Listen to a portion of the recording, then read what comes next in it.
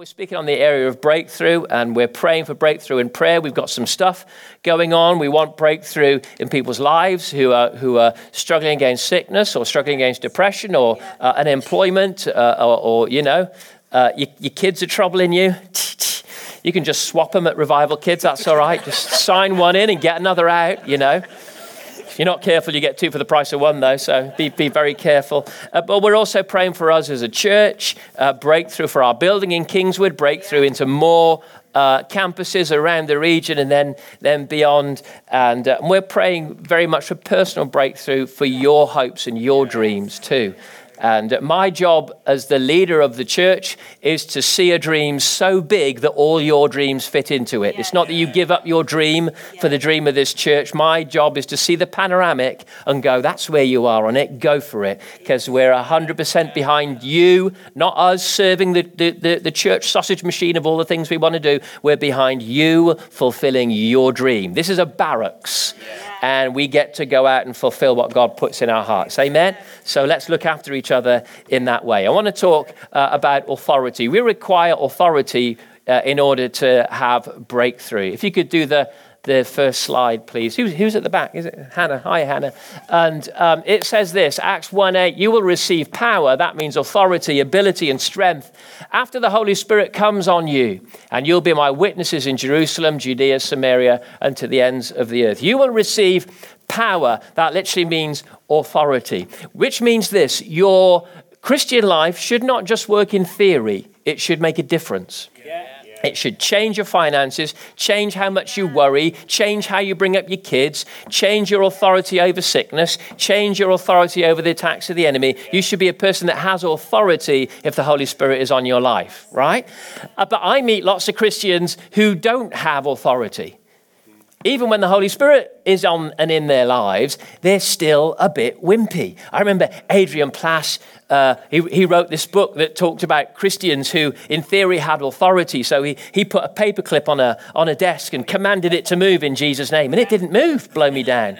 And so, he prayed a bit more. If it had been me, I would have prayed in tongues and fasted a bit and thrown a bit of oil on it. And then said, in Jesus' name, paperclip, move.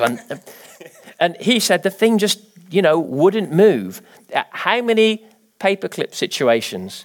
We've got we got the talk of authority. We got the language, we sing the songs. But as a friend of mine used to say, Christians don't tell lies, they just sing them in their songs. We are more than conquerors, and then they end up defeated all week. Yeah.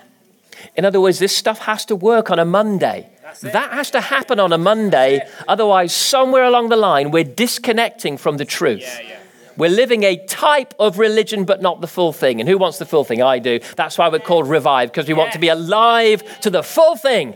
Not just part of it, not just bells and smells, but we want power. Boom, for the hour. Amen? Good. And so we want authority. We need to move the paperclips. When you pray for a headache, it should shift. Yes. Right? I mean, Zach, my 7-year-old, some of you will know him. He's creative. Let me put it nicely. He's a leader in the making. Do you know what that means? Willful. So if you've got a willful child, it's usually because they're a leader in the making. If you've got some kind of soft, cute little thing, well, God bless you. I haven't. He's cute, but he's tough and he's willful and he's creative and you know what I mean? And so he's going to be wonderful when he's 25. He's going to be really interesting at 14. And you go, well, how do you know that? Because I know what I was like at 14. Right, and so we're all a bit different. I can't remember why I said that, but anyway, we need to have authority and see our Christianity work. Amen. And I've noticed again and again that Christians can come to church and sing the songs, but not have the authority. Breakthrough requires authority. That moment when you go through something, and at the end of it, you go, "Ooh, it worked." I got better. My finances improved. We built a building. The depression went. That's what authority is. It's a difference between talking all the talk and singing all the songs and going, coming through a night and finding the sun rising and go, he kept me. I'm here. I'm blessed. The oil did not run dry. My finances are fine. I've got a job. The country hasn't fallen apart. God is still on the throne. Right? That's the thing. And it's often the missing jewel in many Christians' lives. And so they become frustrated, dull charismatics because they go through the motions because we all believe the Bible. So we kind of think it should happen. But actually, 16th time round the mountain, there's a dullness in our eyes because we go, if I'm honest, it isn't happening. I keep praising, I keep praying, it isn't going on. The difference is authority. We must discover authority. In 1994, I'd been in ministry 4 years. I was already exhausted. I remember 1994, I traveled to quite a few different countries. And I remember being absolutely exhausted. And do you ever get so tired? You love God, but not people. Right? I love God, but the Bible is like a big box of dry cream crackers. You've got no glass of water and you're supposed to eat it. And you just go, oh, it just isn't doing it for me. Do you ever get like that? Yeah. Thank you for your honesty, Chris. And I was exhausted. I wanted to buy a log cabin in Canada and go and just stay there, buy a big dog and teach it to bite Pentecostals, right? Because I love God, but I had enough of the church. And I remember November 1994, I headed up to Sunderland. And there was some meetings going on every night. Ken Gott was there. There was a move of the Spirit going on in Sunderland. And this little old lady came up and prayed for me. And I was just ready for anything. And anyway, nothing happened that night. But I remember the next day I was leading worship in the church. So it must have been a Saturday night. So on the Sunday morning, I'm leading worship. And then halfway through communion, while I'm playing the piano, the Holy Spirit just hit me. I fell off the stool and I just laughed and laughed and laughed with the joy of the Lord for about half an hour. I actually felt overwhelmed by the Holy Spirit for about 10 days solid. I could hardly move. I was so overwhelmed by the presence of God. And people were coming up to me. I was in a Bible school at the time, so you're allowed to be overwhelmed by the Spirit for 10 days. You know what I mean? So I had staff coming up going, we need this decision. And I was like, I really don't care. Go away. I'm enjoying Jesus. And I was just enjoying Jesus. And it got to day 6 and day 7, and I was still overwhelmed by the presence of God in day 8, and it was so intense. Now I'm starting to think, good heavens, this is an amazing encounter with God. I was thinking, Reinhard, better watch out. I'm man of power coming through, bring out the dead. I'm ready, you know what I mean? I was thinking, wow, this is amazing. For 10 days, this incredible encounter with God. At the end of the 10 days, stuff started to kind of die down a little bit. I don't know how to describe it, but, you know, the intenseness seemed to pass. And do you know, I was thinking, wow, what's it going to be like when this is over with and I head off to change the world? Anybody guess what happened after those 10 days? I mean, apart from me being refreshed and rejuvenated, anybody guess what happened? Do you want me to tell you what happened? I was exhausted. The Holy Spirit met me powerfully. I was overwhelmed by the Spirit for 10 days solid. Do you want to know what happened after that? Nothing. Absolutely nothing. I felt better, but no paper clips were moving. Not a single one.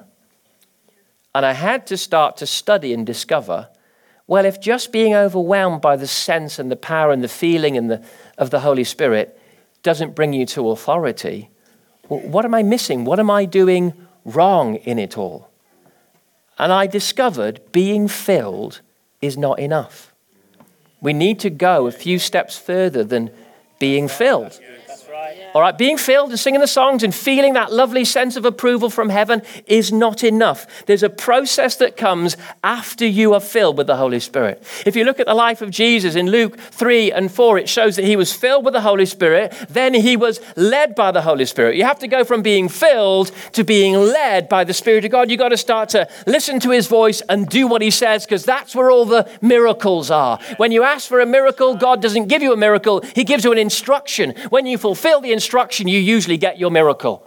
That's how it works. So it's not just if I can surround myself with enough feeling of the Spirit's approval, something's going to happen and the paper clips are all going to move. It doesn't happen like that. You will receive power after that not when, after that the Holy Spirit comes upon you. Something happens in a process after he comes on you. And so you're sensing his love and his approval and his strength, but you have to walk the process through. In Jesus' case, he was filled in the Jordan, Luke 3. Then Luke 4, it says he was led by the Spirit. Then he goes into the wilderness and he goes through a period of temptation. You know it. Then after that, it says, then he came out of the wilderness in the power. That word, he came out in the power of the Holy Spirit. Process, filled, led.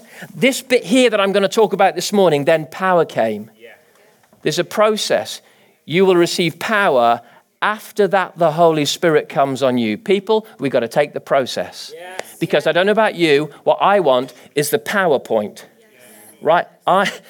I want the paper clips to move. And who knows, sometimes they're not paper clips, they're mountains, they're skyscrapers.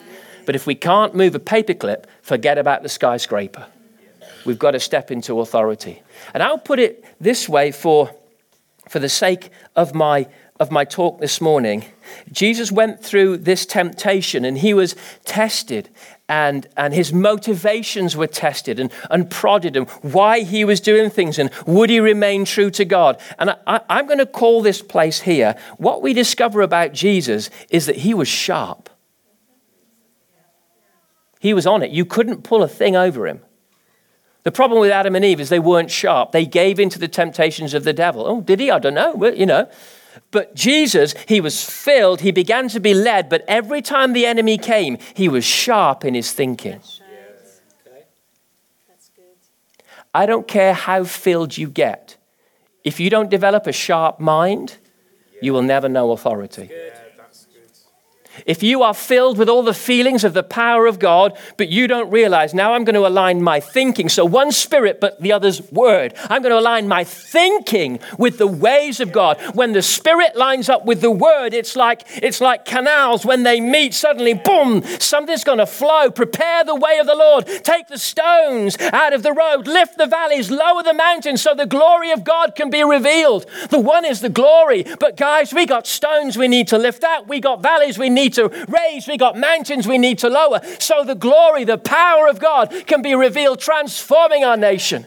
If you want to be able to walk up to someone and cast out a demon or heal them of a problem, you've got to be sharp in here as well as flooded with a sense of the Spirit. It's a process. You will receive power. After that, take the process. And we go through. Because I've discovered this. Go to the next slide.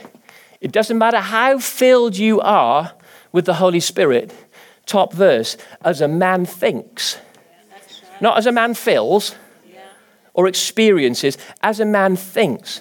Who knows your greatest battle is between your ears? As a man thinks, so is he. Do not be conformed to this world, but be transformed. Metamorphosis, like from a caterpillar to a butterfly, by the renewing of your mind. Down here at the bottom, you were taught with regard your former way of life to put off your old self, which is being corrupted by its deceitful desires. How do we do that? To be made new in the attitude of your mind and put on the new self, created to be like God in true righteousness and holiness. Therefore, each of you must put off falsehood. Some versions say lying. In other words, there's a whole battle of truth and lies, and it doesn't matter how filled you get. If you don't win the battle of truth and lies, you'll never know power. The devil was saying, did God say, if you're the Son of God? Jesus was saying, it's written, it's written, it's written. His mind was sharp. He knew what real truth was, and that meant he could walk in the power of the promise. This gift of the Holy Spirit is going to help us renew our minds ready for authority and power and breakthrough. Amen. And that's very personal. It's also very corporate. But the verse at the top there, which is where, of course, we're landing today, as a man thinks in his heart. I like that. It doesn't say what a man thinks. It says as a man thinks or how a man thinks. It's not just what you think that's important. Have you ever thought, how do I think? Do I think like everyone else in the room? How you process thoughts is really powerful to your life. And it's often the difference between weakness and authority. If you can learn to process your thoughts in a powerful kingdom way, then powerful stuff begins to happen. Amen? Does that make sense? Yeah. how do we think? Well, I guess we all take in information and process it, right? We're all taking in information about, if you've watched, I'm a bit of a news junkie, so, I've been up at 2 a.m. watching all the political stuff going on. But we take in information about relationships. We take in what other people say. We take in things that we read. We take in things that we watch. And then we all process it. But have you ever thought that we probably all process a little differently? How a man thinks is what he will be like. How do you think? What are the things that you tend to lean towards first in your thought processes? They're going to define your life. Because as a man thinks, so is he. See, it's reality, isn't it? We don't see the world as it is. It's a quote from someone else, and I don't know who. You can shout out who if you want to. We don't see the world as it is. We see it as we are. Yeah. Yes. So true. Get it? We're not seeing reality. Whether we're talking about a referendum or our personal life, our relationships, destiny, dreams, church, career, kids, we don't see reality. We often see as we are because we all process information differently. We need to learn to process different. 5 blind men were asked to describe an elephant, and one felt the tusk and said, "Oh, it's like a spear." The other one felt the ear and said, "It's like a big leaf." The other one felt the side and said, "It's like a wall." Another one felt the leg and said, "It's like a pillar." Another one felt the tail and said, "It's like a rope." None of them were describing an elephant. They were just describing the perspective that they could reach at that time. In all of our arguments about self, forget politics now, in all of our arguments about ourselves, our internal reasonings, how much truth is really going on? Because I've found that people say we think tens of thousands of times a day. We have tens of thousands of thoughts, but only a tiny percentage are positive. Do you know that 10,000 young girls usually every month put on the internet, "Am I ugly?" ? Usually with a picture of themselves. You should read the comments that come after it because they're dealing in poor information. How much information, how much evidence that we handle do we handle poorly? And even the evidence itself is poor, but then how we handle it is even worse because as a man thinks, how you think is going to define you. If your thinking doesn't get straightened out and get sharp, doesn't matter how filled you get, you will not know power. We need to sharpen our thinking. Does that make sense? Yes. Go to the next slide. So how we think is called reason. It's how we reason. And we reason about ourselves. Fat, thin. Yeah. I mean, honestly, guys often don't understand the whole image thing. Some do. I do. But, sometimes when a girl says, "Am I too fat?" really a guy's thinking, "What are you talking about?" Because often there's a whole reasoning thing that's different. If we could deal with our reason, the way we examine information, if we realize we're being forensic, but are we handling truth or are we handling the comments of others, somehow built up insecurities, the lies of the enemy, what culture throws at us, or are we really handling truth? Jesus didn't say you will know your perspective and your perspective will set you free. That's right. There's only one thing going to set you free, not your perspective. Yeah. Discover the truth. See the elephant. You will know the truth and the truth will set you free.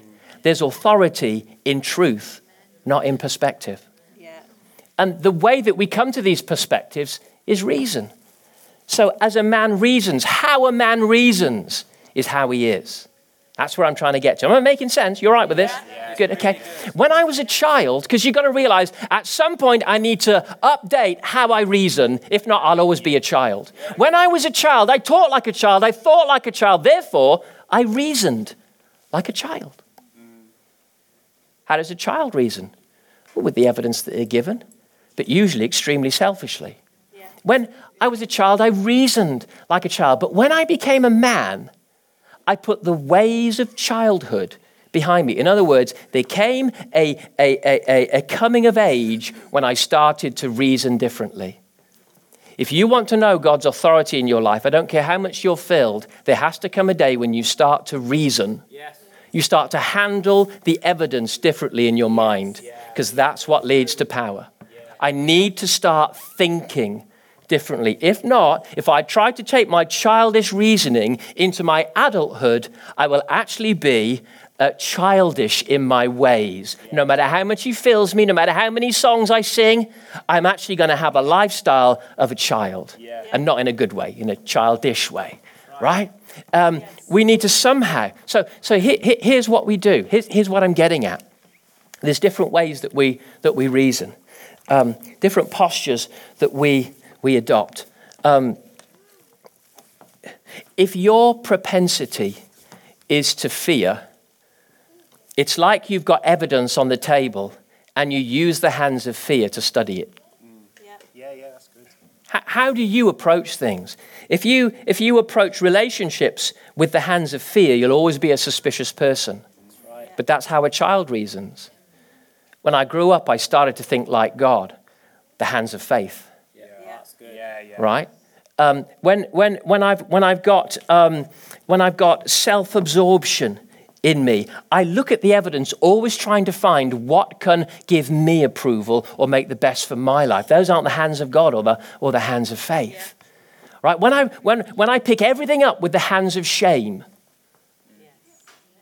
when I handle all the thoughts in my mind, and who knows, this is what it's like. Trying to find the gold of truth is like panning for gold. You ever seen they get the pan and water flows through, and you're trying to find these tiny nuggets of gold in a pan full of sand. If your hands are full of fear and suspicion, you just keep grabbing at the dirt and the dust and the riverbed. But the hands of faith go, I'm just looking for the nugget. I don't care about the other evidence. I'm looking for the truth, because the truth is going to make me rich. But it is like panning for gold in a mind full of all sorts of thoughts. The number one thing we need to start to do is stop believing everything we think. Stop admiring everything we think. Stop thinking we're so clever. Get some humility about us and go, right, I'm panning for the gold. I'm looking for gold. Amen. And I tell you, when I'm hungry, here's what I'm learning, because I'm growing up in my thinking. When I'm hungry, I ignore my evidence. Anyone else? Maybe you don't get low blood sugar like I do, but I don't make a decision when I'm hungry. When I'm hungry, when I'm angry, when I'm offended, I now go, because I realize there's a lot of muck, and I'm looking for the gold. When I'm angry or offended, I need to tell myself, don't believe a thing you think, Cooper, right now. Good. Until you get into his presence and calm down and listen to God. When I'm tired, I don't believe a thing I think. I just put on someone else preaching, I put on some music, and I go, shut up, Cooper, we're not going to listen. We're bored of you. You've got to start to talk yourself like King David. He spoke to himself in third person. Oh, shut up, soul. Put your hope in God. That's it. Stop believing all of the riverbed rubbish and look for the gold. Pick up the Bible and find some gold. When I'm hungry, angry, when I'm lonely. Don't listen. Don't believe a thing you say, because pity never leads to power. That's right. I say it again. Pity will never lead you to power.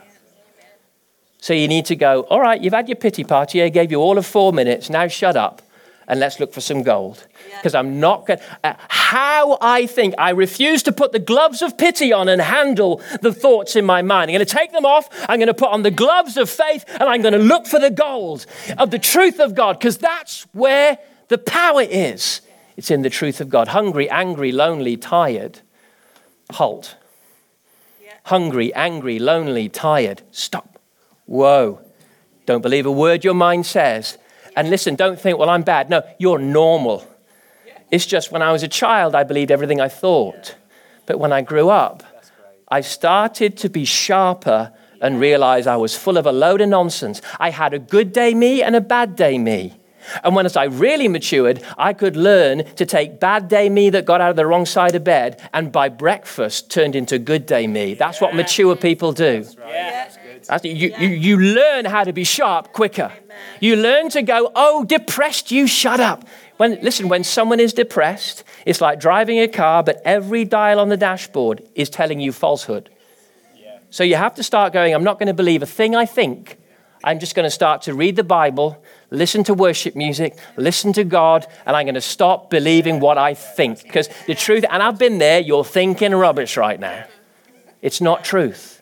You're feeling the tail of the elephant saying it's a rope. No, usually on a lot of things, we're wrong when we get like that. And we need to get back to go, right, what does God say?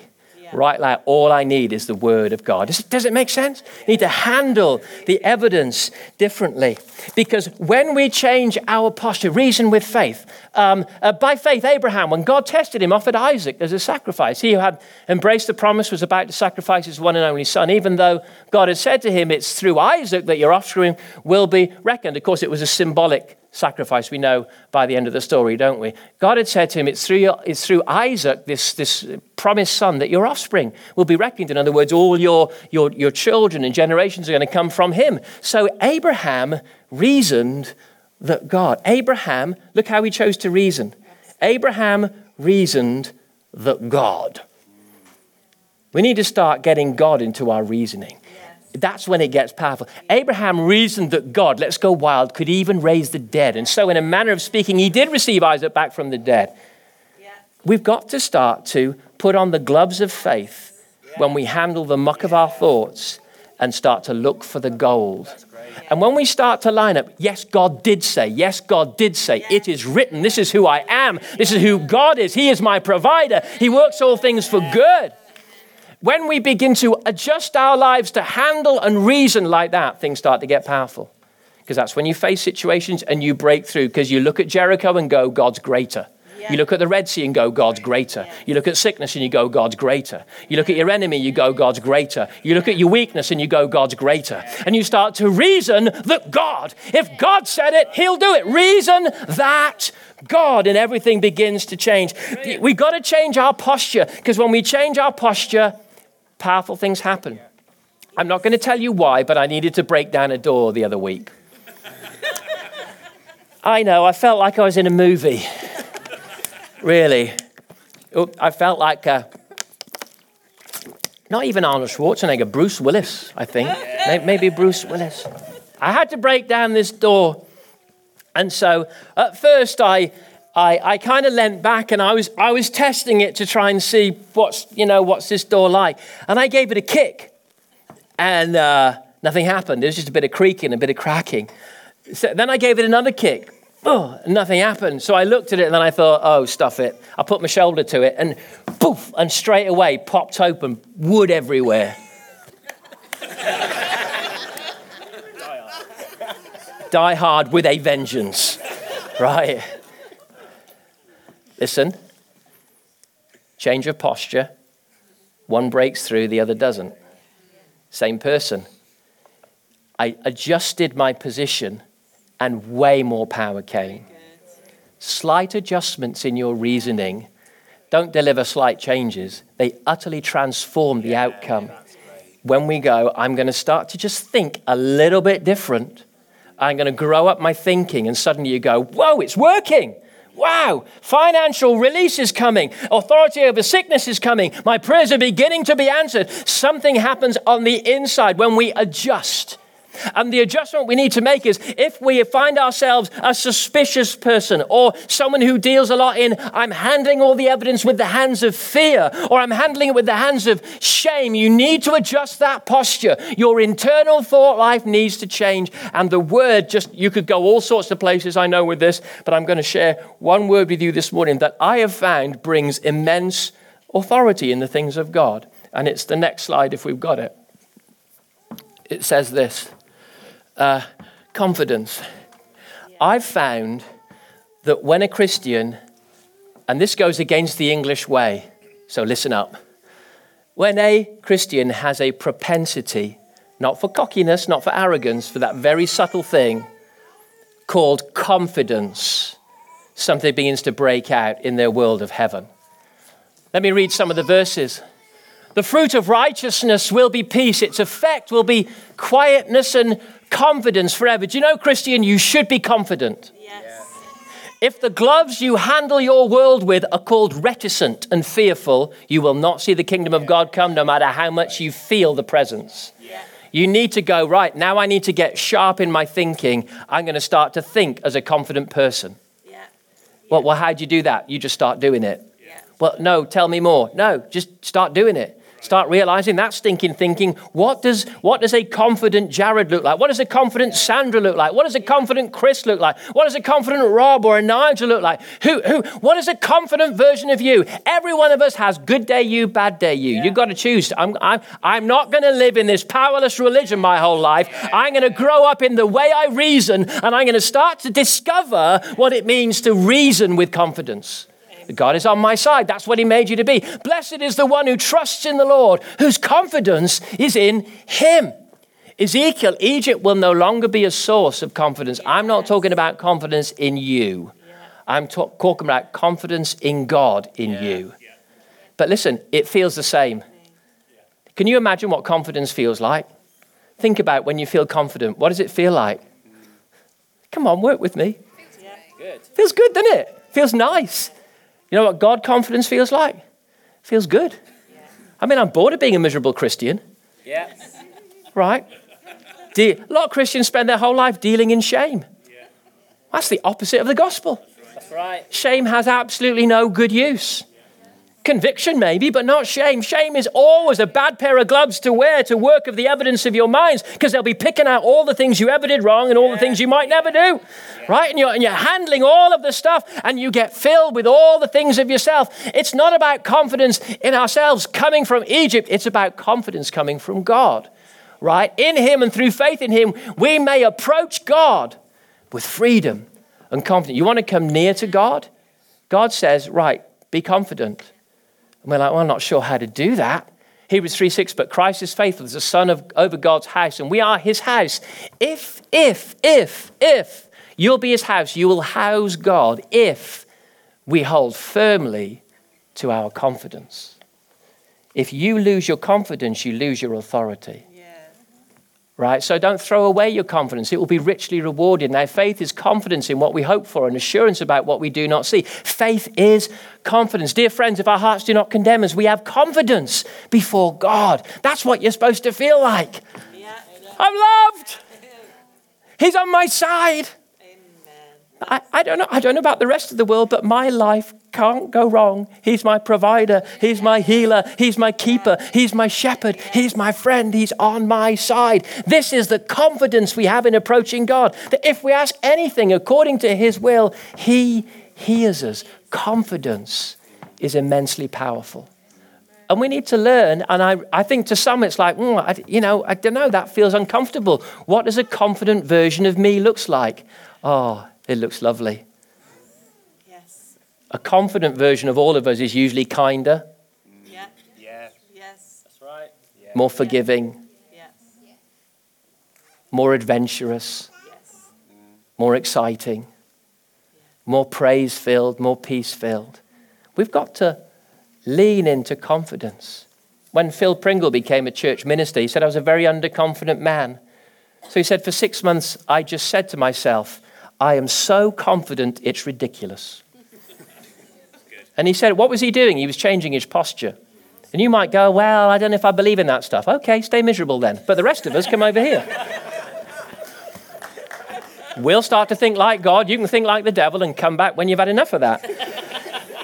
But over here, those who start to go, I'm confident because that's what it said I should be. And if I'm going to approach him, if I'm going to ask and see answers come, I've got to start to think confidently. I'm going to take the gloves of shame off and the gloves of suspicion and the gloves of fear off, put on the gloves of faith. And I'm going to get to know this elephant, right? Who does God say you are? Yes.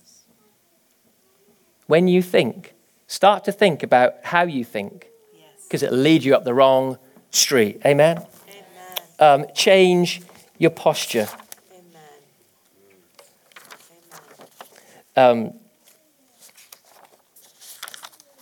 Let's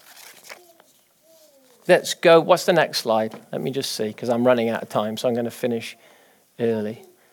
Okay, the movie, A Beautiful Mind. Anybody ever seen it? True story about John Nash. And John Nash was a paranoid schizophrenic. He heard voices in his head, went on to be remarkable. It's a very, very sad film. I don't know if I've ever made it all the way through because I don't like sad movies because of what they do to your mind. And I like cheerful stuff. But when he received the Nobel Prize for, I think it was economics, somebody went up to him and said, wow, that's incredible. You've achieved so much. What's it like now to be free of all those thoughts and those voices in your head? And he said this up here, oh, they've not gone away. I've just got used to ignoring them. And I think as a result, they've kind of given up on me. I think that's what it's like with all our dreams and our nightmares, Martin. We've got to keep feeding them for them to stay alive. Wow, that's good. What are you feeding? And the verse underneath gives it biblically. God cannot be mocked. A man reaps what he sows. Whoever sows to please their flesh, from the flesh will reap destruction. Whoever sows to please the Spirit, from the Spirit will reap eternal life. Change your posture to confidence. Why not say like Joan of Arc, I'm not fearing, I was born to do this. Come on, world. Come on, job. Come on, relationships. Come on, financial freedom. Come on, blessing. Come on. How's about when we adjust our posture to confidence, what would it do to us? Put the last slide up, please. Go again. And again. There you go. What you think and how you think will lead you in Christ to breakthrough. I've got a quote here from Spurgeon. Listen to this. Because I wonder sometimes if we think maybe of all the people on the earth, it's me that exhausts God's grace. If only we knew and adjusted our way of thinking to really grasp who he is.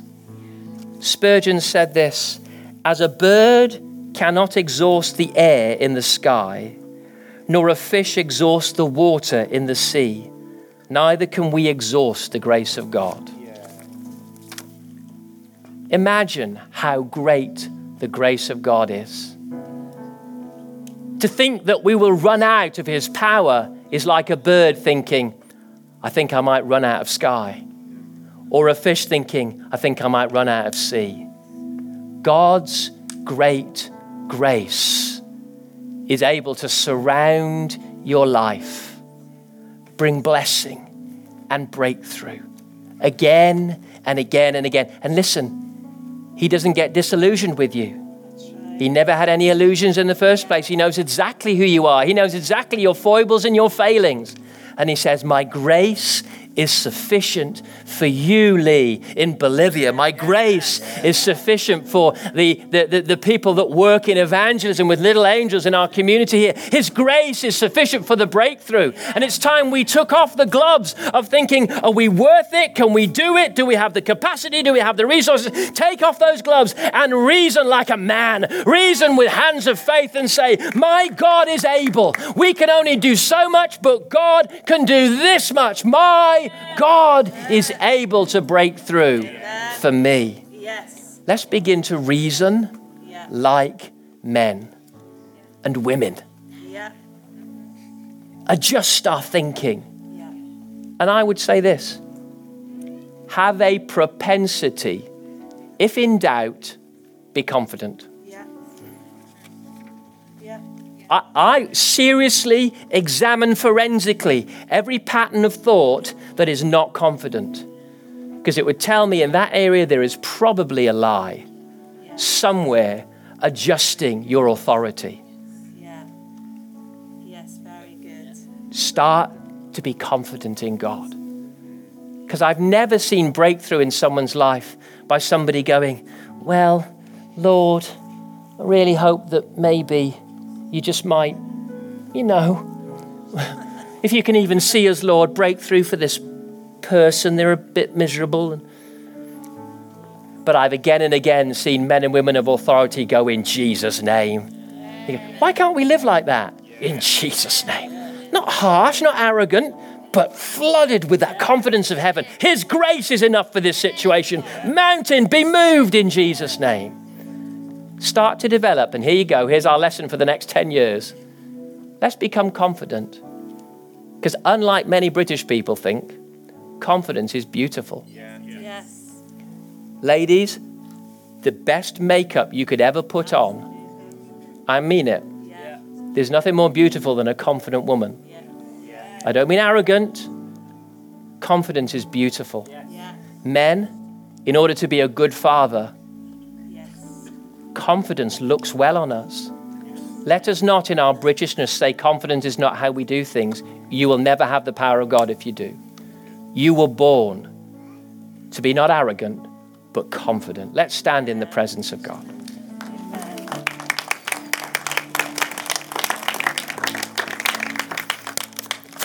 Raise your hands high. Band, could you come out really very quickly, because we just got a few minutes to worship in God's presence. Can I have the handheld mic, please? We're just going to... Thanks, Steve. Jesus, let's raise our hands quickly to heaven and just let the Spirit of God fill you right now. He loves you. Let the approval of heaven blow through this room. But as he does, I want you to talk to God about adjusting the posture of how you live. Do you need to take the gloves of shame off? The gloves of fearfulness or reticence? The gloves of shyness? I don't mean that you become brash, but there's a side to shyness that can be fear-based. It's lovely to be quiet, but you don't need to be fearful. What gloves do you need to take off to change your posture? How you think is powerful. You will never exhaust the grace of God. He surrounds you, engulfs you, lifts you. If you don't know Jesus this morning, you can put your life in his hands. He loves you completely. He died to save you from your sin.